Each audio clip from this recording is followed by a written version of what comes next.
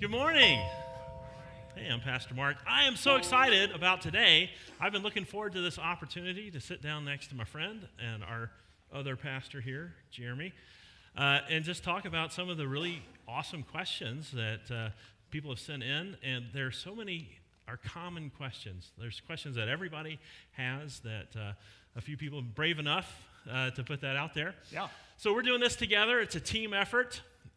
Except that I did make all of the slides on my own. Yeah, like all 12 of them or something, right? Right. Yeah, I was here yesterday, actually. I was here on a Saturday making the slides. I can't believe it. A pastor here on a Saturday. But wow. we did it together. Other than that, it's going to all be together.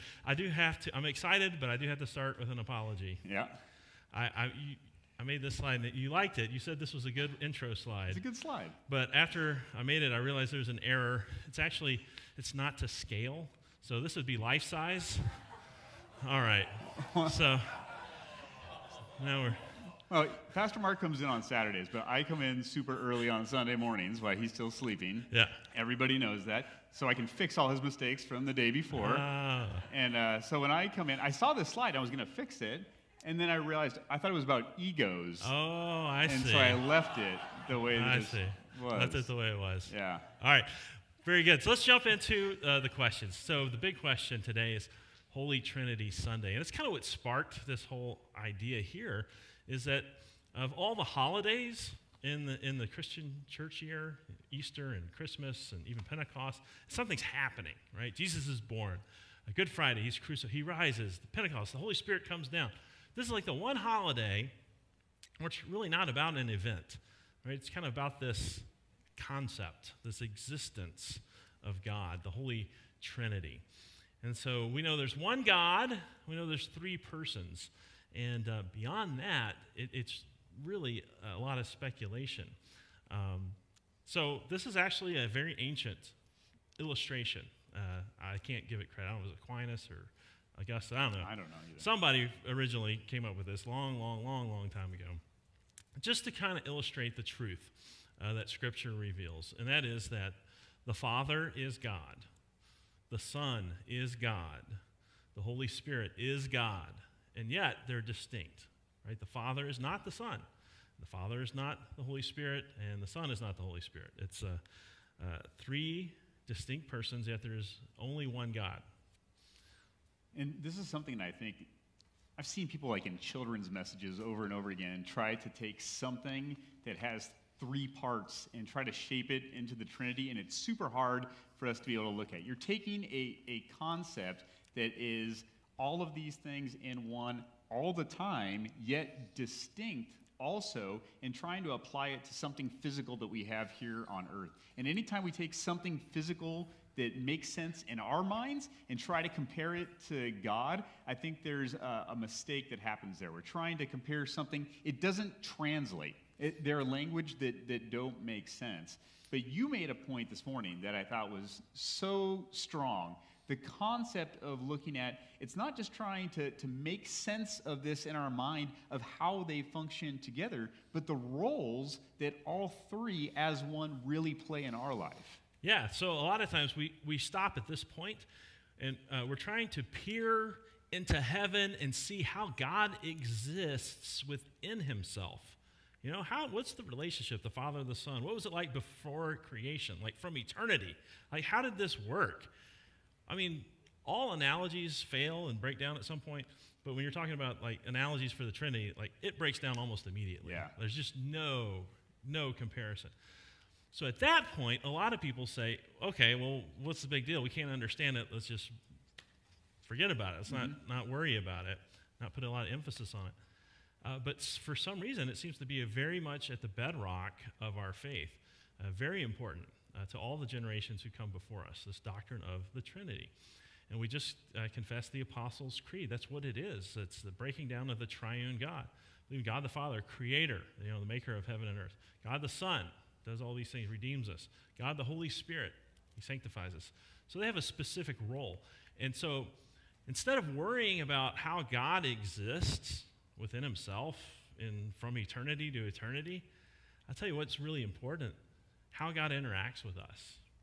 How does God work in my heart? How does he work in the world? How does God work through the church in the world?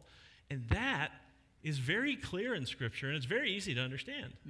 And maybe backing up just a tiny bit, that word Trinity is never even mentioned in the Bible. Not in one place, in one fashion, but that doesn't mean that it's a man-made concept. When we look at the pages of Scripture, you see those elements mentioned over and over again of the Father, Son, and Holy Spirit. I think about that every time I'm baptizing someone, because Jesus is actually the one who gives us those words. He doesn't say baptize them in the name of the Trinity, but he does say baptize them in the name of the Father, Son, and Holy Spirit. And it's not just that one place we see that. This happens over and over again in Scripture. Even in Jesus' baptism, is the Son is being baptized, and it says the Holy Spirit comes and descends on him in the form of a dove, and the heavens open, and this voice from heaven, the Father, says, "This is my Son, whom I love, whom I am well pleased." And you see all three members of that Trinity existing there. So it's not a man-made concept. It's simply just a word that maybe isn't mentioned in Scripture, but it has a foundation that goes throughout the pages. Good,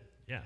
And just so how does God work? So God the Father creates the creator of heaven and earth, right? He gives these humans he wants to dwell with, and yet we sin. We sever that relationship with our Maker, and we would be lost forever, except that God the Father sends his Son to save us. In Luke 20, verse 13, Jesus is telling the parable of the tenants of the vineyard. The owner of the vineyard goes off, leaves people in charge. He sends a messenger to go get a little bit of the crop from last year, check on things. Well, the people that are working the vineyard just beat up this owner servant and kick him out. They send another servant. Same thing, beat him up, send him away. Finally, the owner in verse 13, he says, I know, I will send them my son. They will respect him. And this is a parable of the whole story of God's people, right? God sent prophets to Israel over and over again. They ignored them, they beat them, they killed some of them. And finally, God said, I will send my son. And Jesus comes to fulfill God's law for us, to pay for our sins on the cross, to rise from the dead. He accomplishes that salvation, that he takes away that sin that had separated us from our Maker. So he did the work of our salvation. And then in John 15 and Luke 24, Jesus says, the advocate that was promised to you, I will send to you. So after Jesus ascends, he sends us the Holy Spirit. So the Father sends the Son to accomplish our salvation. The Son sends the Holy Spirit. Now, what does the Holy Spirit do? Well, Acts chapter 2, it's the day of Pentecost, the day the Holy Spirit shows up. Peter stands up and he preaches the very first sermon. He says, this Jesus whom you crucified, God raised from the dead. The Holy Spirit points people to Jesus. So important. I know other churches, I guess, kind of get lost in the excitement of the Holy Spirit. But when the Holy Spirit comes on the scene, he doesn't say, oh, look at me. Look at all the tricks I can do. Right? His sole mission, his only desire is for everybody to look to Jesus for help. Why? Because in John 14, it's actually verse 6. There's a typo up there, not 23. Who made the slides? Yeah, I did. Oh. And who proofread them this morning? Yeah. All right.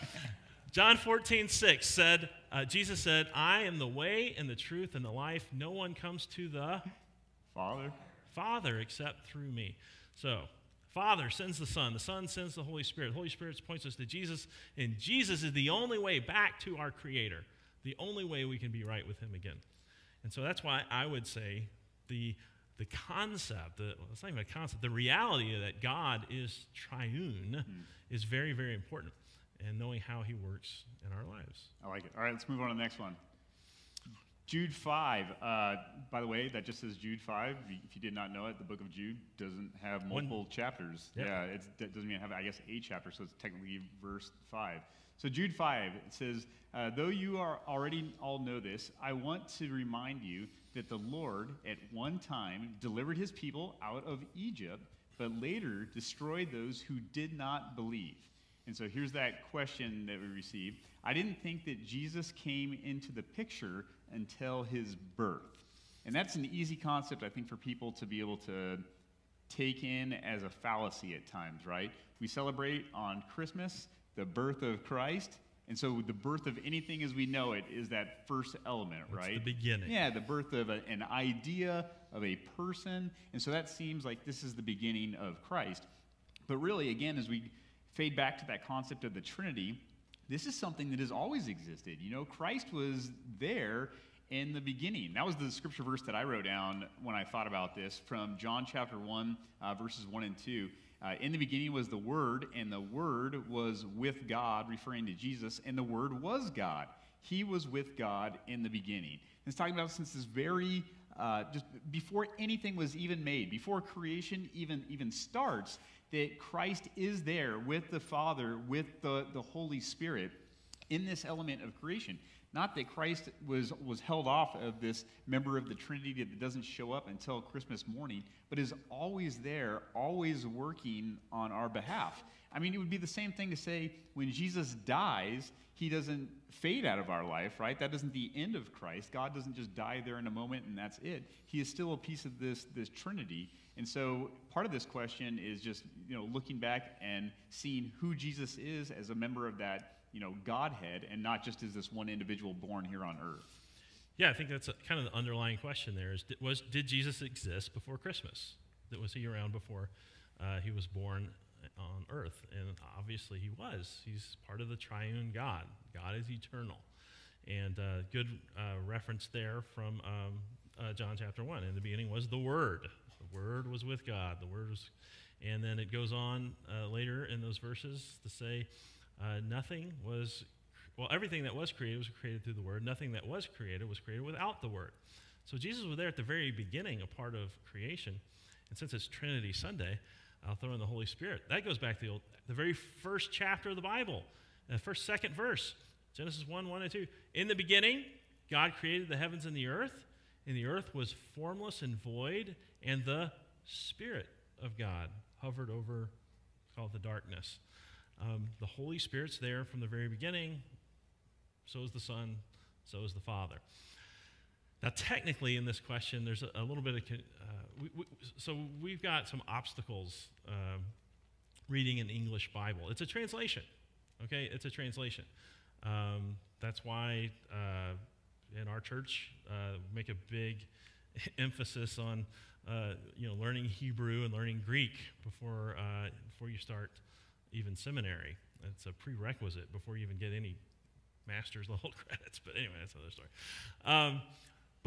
So what happens is the English word Lord gets used to cover several different words in those other languages.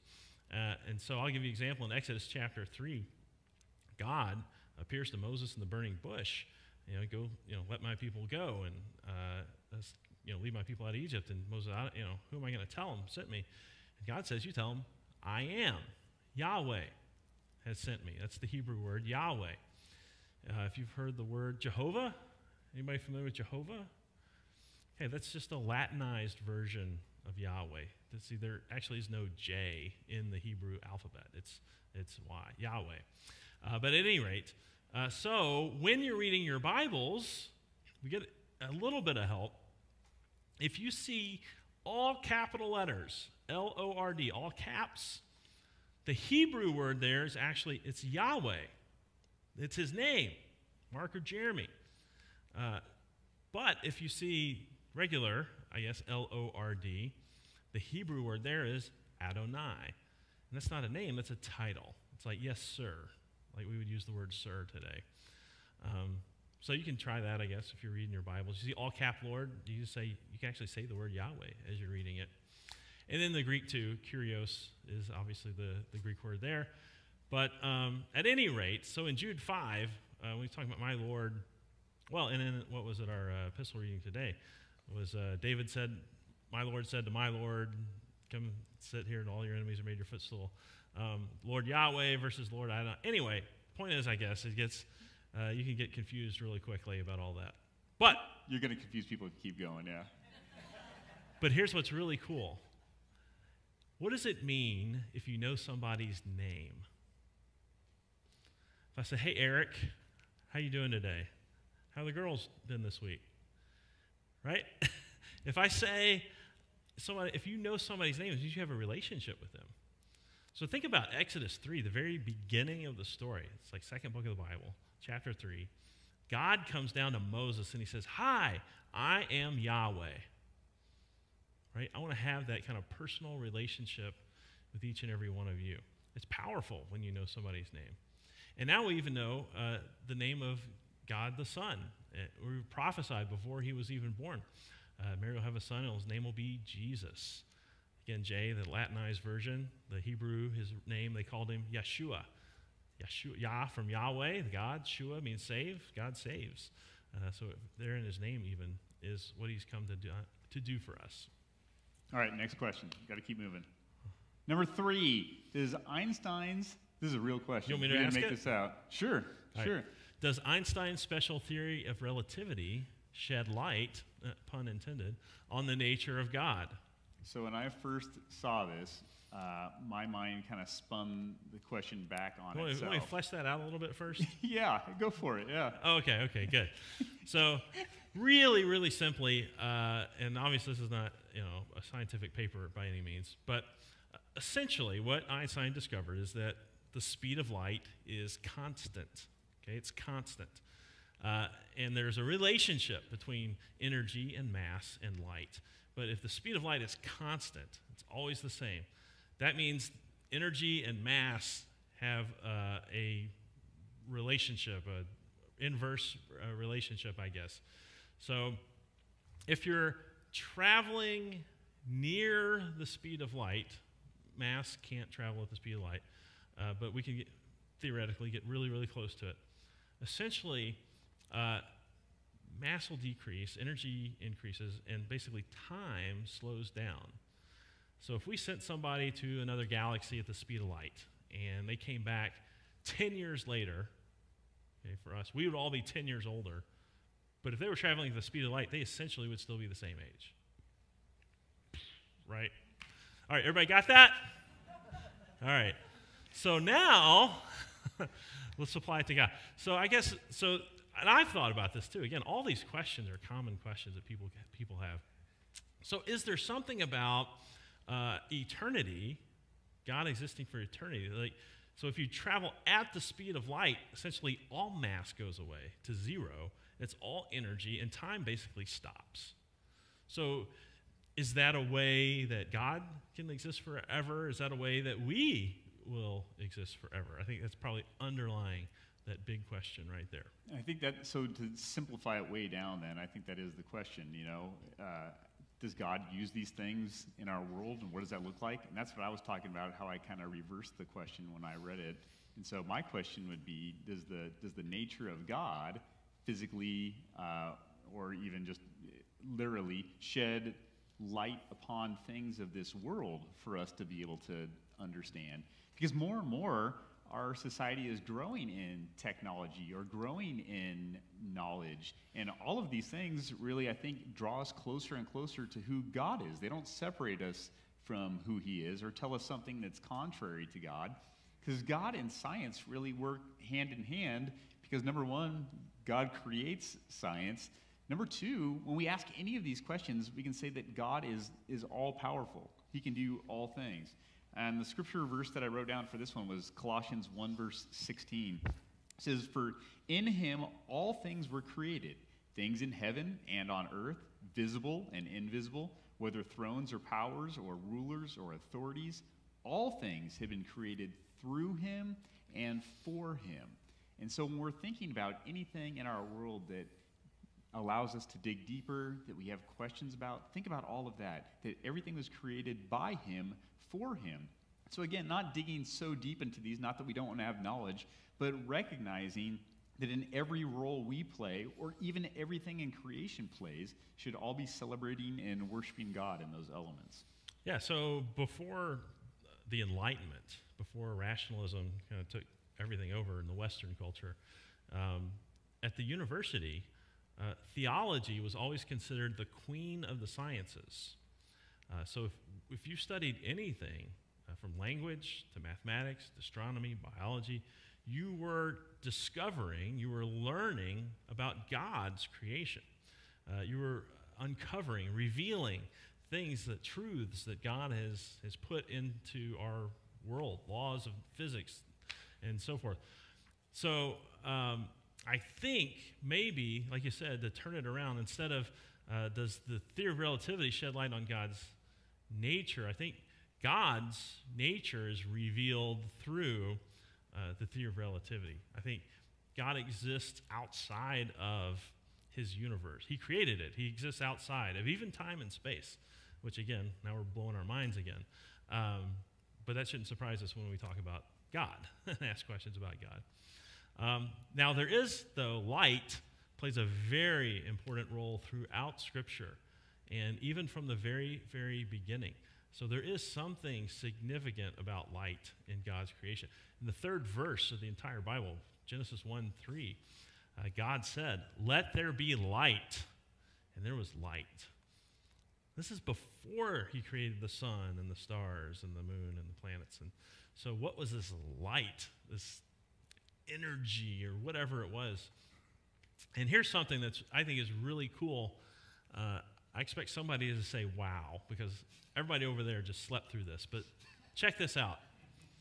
All right, so you learned this in school, right? That the universe is expanding, right? Even as we speak. The universe is expanding at the speed of light. And we think, how is that even possible? Why is that happening? Well, because when God said, "Let there be light," he never said, "Stop." Think about it. It is amazing. It is amazing. The words that we read from Genesis 1, God's creation is still happening today. It's still going. It's incredible. Those words were spoken thousands, how many ever you want to say years ago, that it's still going on today. Wow. Thank you. You're welcome. All right. Let me take the next one. Yeah. So this is all yours. These are every question is from a member of the church except this number 4 here. We get comments on our YouTube channel. So I did a devotion a few weeks ago, I think, on the rapture. Just talking about the rapture, whatever came up in pop culture. And so I got multiple. I just grabbed a couple. But these are random people that are telling us, warning us that, and I block all the crazy people, so you won't actually see them on our YouTube channel. But anyway, I pulled them out for today. So somebody looked at a comet, and it's going to go from Leo to Capricorn, I don't know, whatever it says, and this constellation is going to stop there. And so on September the 11th. 11th, at 11:11, 11 hours, 11 minutes. That might very well be the time of the rapture. Everybody say, ooh. No, I don't think so. First of all, 11:11, what, Eastern? Mountain Standard? I mean, I want to know. I want to be ready. Maybe it's like a wave, you know? And obviously, the biggest error that people make here is that Jesus made it so clear. No one knows the day or the hour. No one knows. Not the angels in heaven. And he said, not even me, as the man, as the human Son of God. Only the Father knows. So anybody who says it's all going to happen, it's the end of the world or the rapture or whatever, on this day and this time, you can pretty much say, yeah, I don't think so. I thought it was very interesting, though, because when Pastor Mark did this devotion, I told him I looked at the views, and the views of this particular devotion were like way more than twice the views of any... Yours? No, of any of the devotions that we usually do. Where's Cash? They're all on my side, yeah. There were more views, but it's because people were finding it and they were interested in it.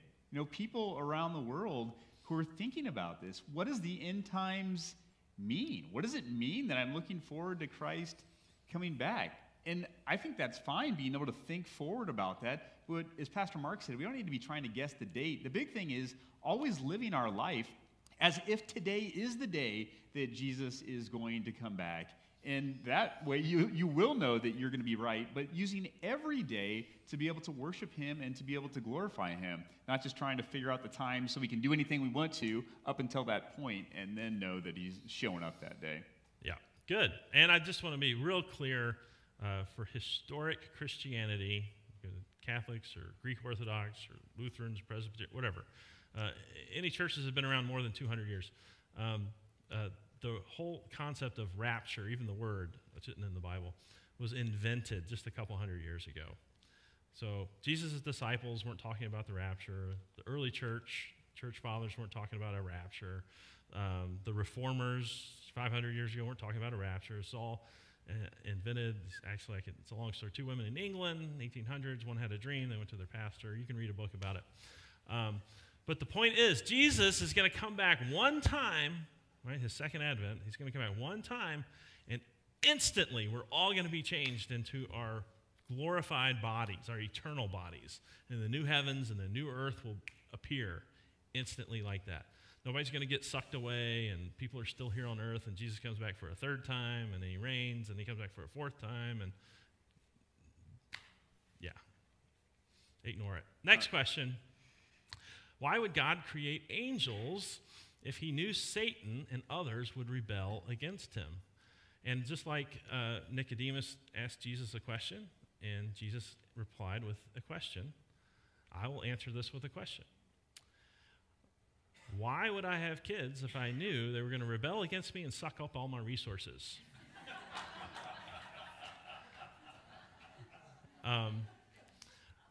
Next question. Oh, I'm sorry. Did you want to comment on evil anything? spirits? Do you want to comment?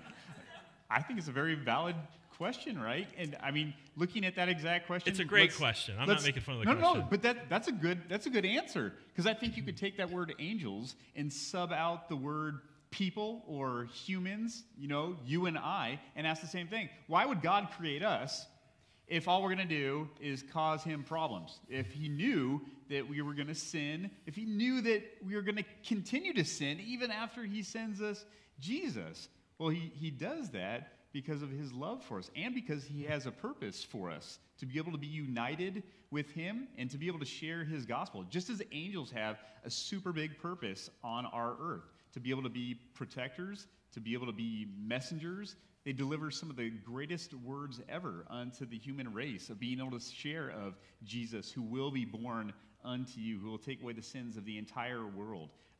Michael and Gabriel, 2 of the angels mentioned within Scripture that play these major roles. And God has a major passion. A lot of times I think we focus on the negative of why would God create this if it was going to be bad? Well, there's so much good that comes along with that too. And the good part of any of those questions really is back to our Lord's love. He does all of these things out of his love. Exactly. And I mean, even another analogy, I think we'd be on the same page here. Why would we get married when our wives are going to turn the thermostat down to 60 degrees and take all the covers? My wife's in here. Yours is in a different building teaching my kids. Bad. So yeah. My bad. The point is, love will believes all things, hopes all things, love endures all things. Love never ends. So you did it for love. Yeah. Exactly. All right, next one. Number 6. Why were there so many demon or evil spirit possessions of people in the Bible? Again, I think with this question, you could say the same thing and swap out that word possession. You could say, why were there so many miracles in the Bible? And now are those miracles still occurring today? What about demon possessions? Are they still occurring today? And we could figure out the same thing about Christ, right? Why did Christ come at this exact moment in time to this exact place? Well, all of these things were done because it was placed there by God's will, to be able to use Jesus at that moment in time, to be able to use these miracles, as we hear in Scripture, to prove to people that he is the Christ.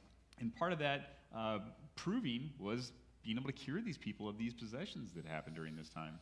I think it's evident that where there is no written word of God, no record of what God has done, creator, redeemer, sanctifier, that these miracles, whether it's casting out demons, healing, whatever, are testimonies to the authenticity of the word that the missionary or apostle was speaking to the people.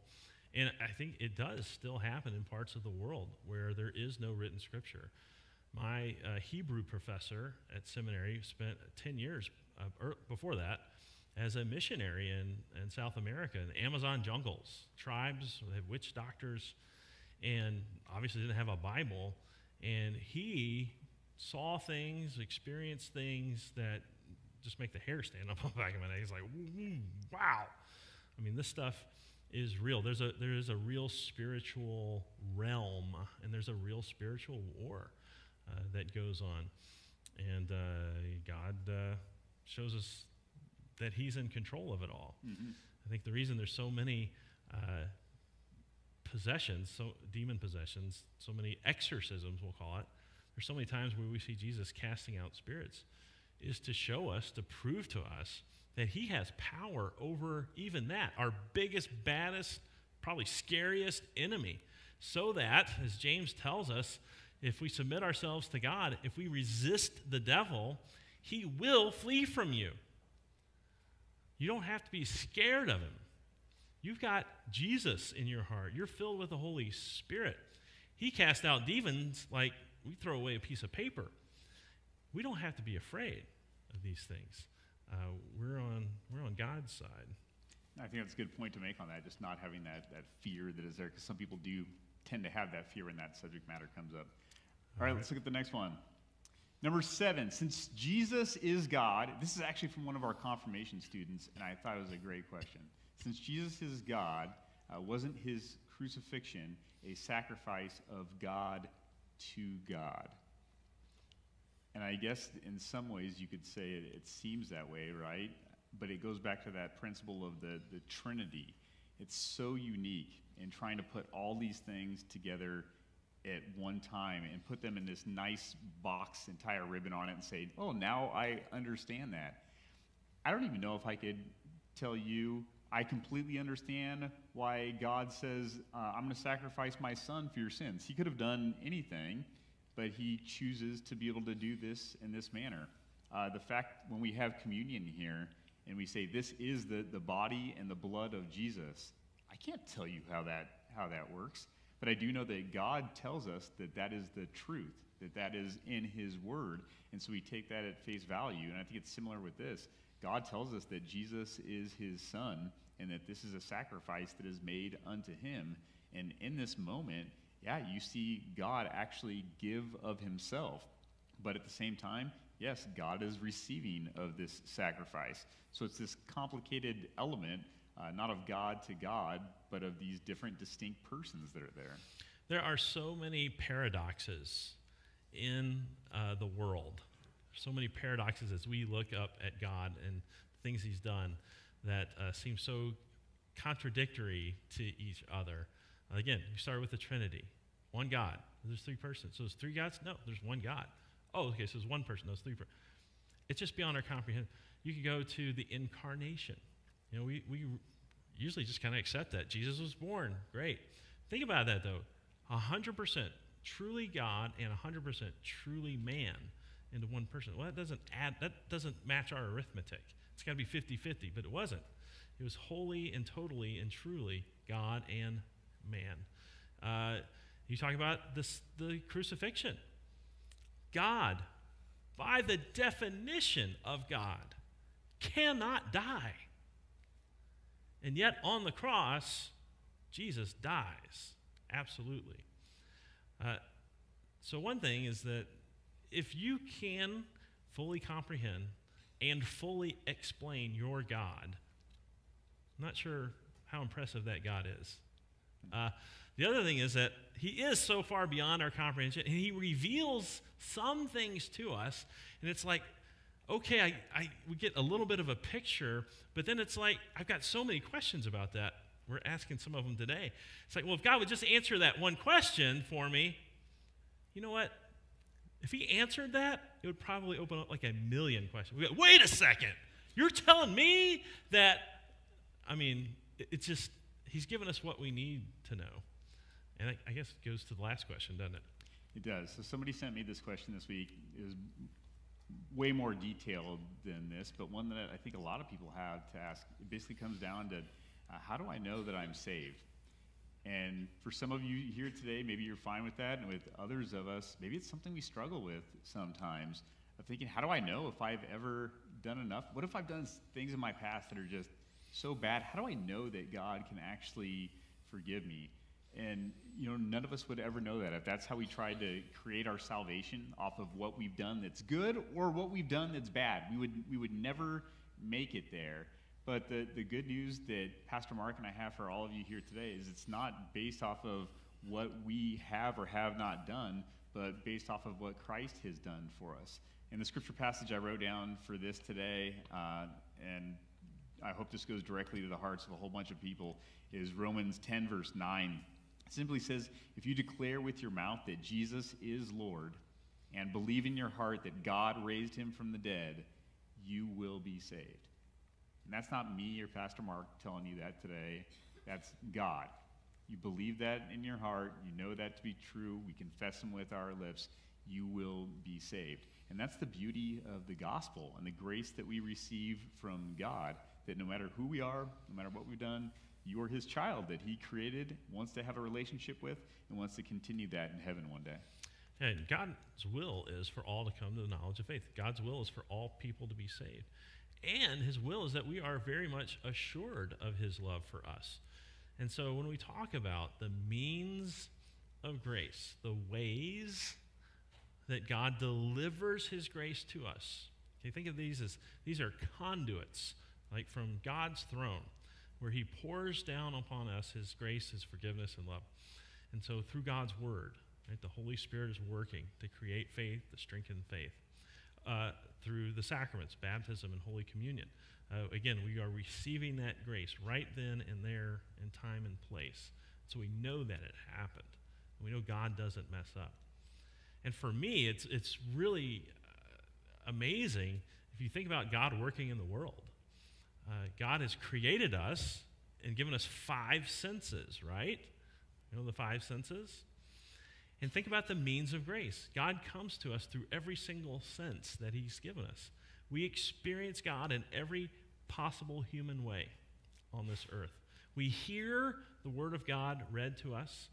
We can see the words on the page. We can see the water.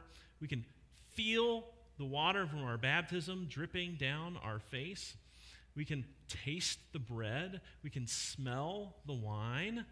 It's real. It happened. Did God forgive me? Did God save me? Oh, yes, he did. On this day at this time, and he renewed that promise again and again, this Sunday and next Sunday when I received communion, when I heard God's word of forgiveness from the pastor. It's real. It's happening right here in time and space. That's the amazing thing to me about that. Mm-hmm. So I would just say, if you're worried about not being saved, that probably means you're saved. It means you fear, love, and trust in God above all things. You want to be with God. You want to be forgiven. And God wants that for you too. He's not trying to put up obstacles or roadblocks to keep people out. He is opening the door wide and clearing the path for as many who will come and put their trust in Jesus. So I guess if you're worried about it, that means you don't have to worry about it, right? You got it. Yeah. All right, why don't I close for us in prayer, and if you want to do the benediction, and we'll go from there. Dear Lord, Heavenly Father, we thank you for the opportunity to be here, and we just follow your word, Lord. You tell us to ask and seek and knock, and that you will provide answers unto us. And so for anybody out there today, Lord, that has questions about you, we just ask a special dose of your Holy Spirit to be on their hearts, to be able to continue to spur in us both the answers and just a growth in our faith. That isn't the end goal, Lord, just to be able to know more, but to be able to grow closer to you in everything that we do. Again, we praise you for this time that we've had here today. Allow your words to touch all of our hearts as we continue to know more and more about your Son. In Jesus' name we do pray. Amen. Amen.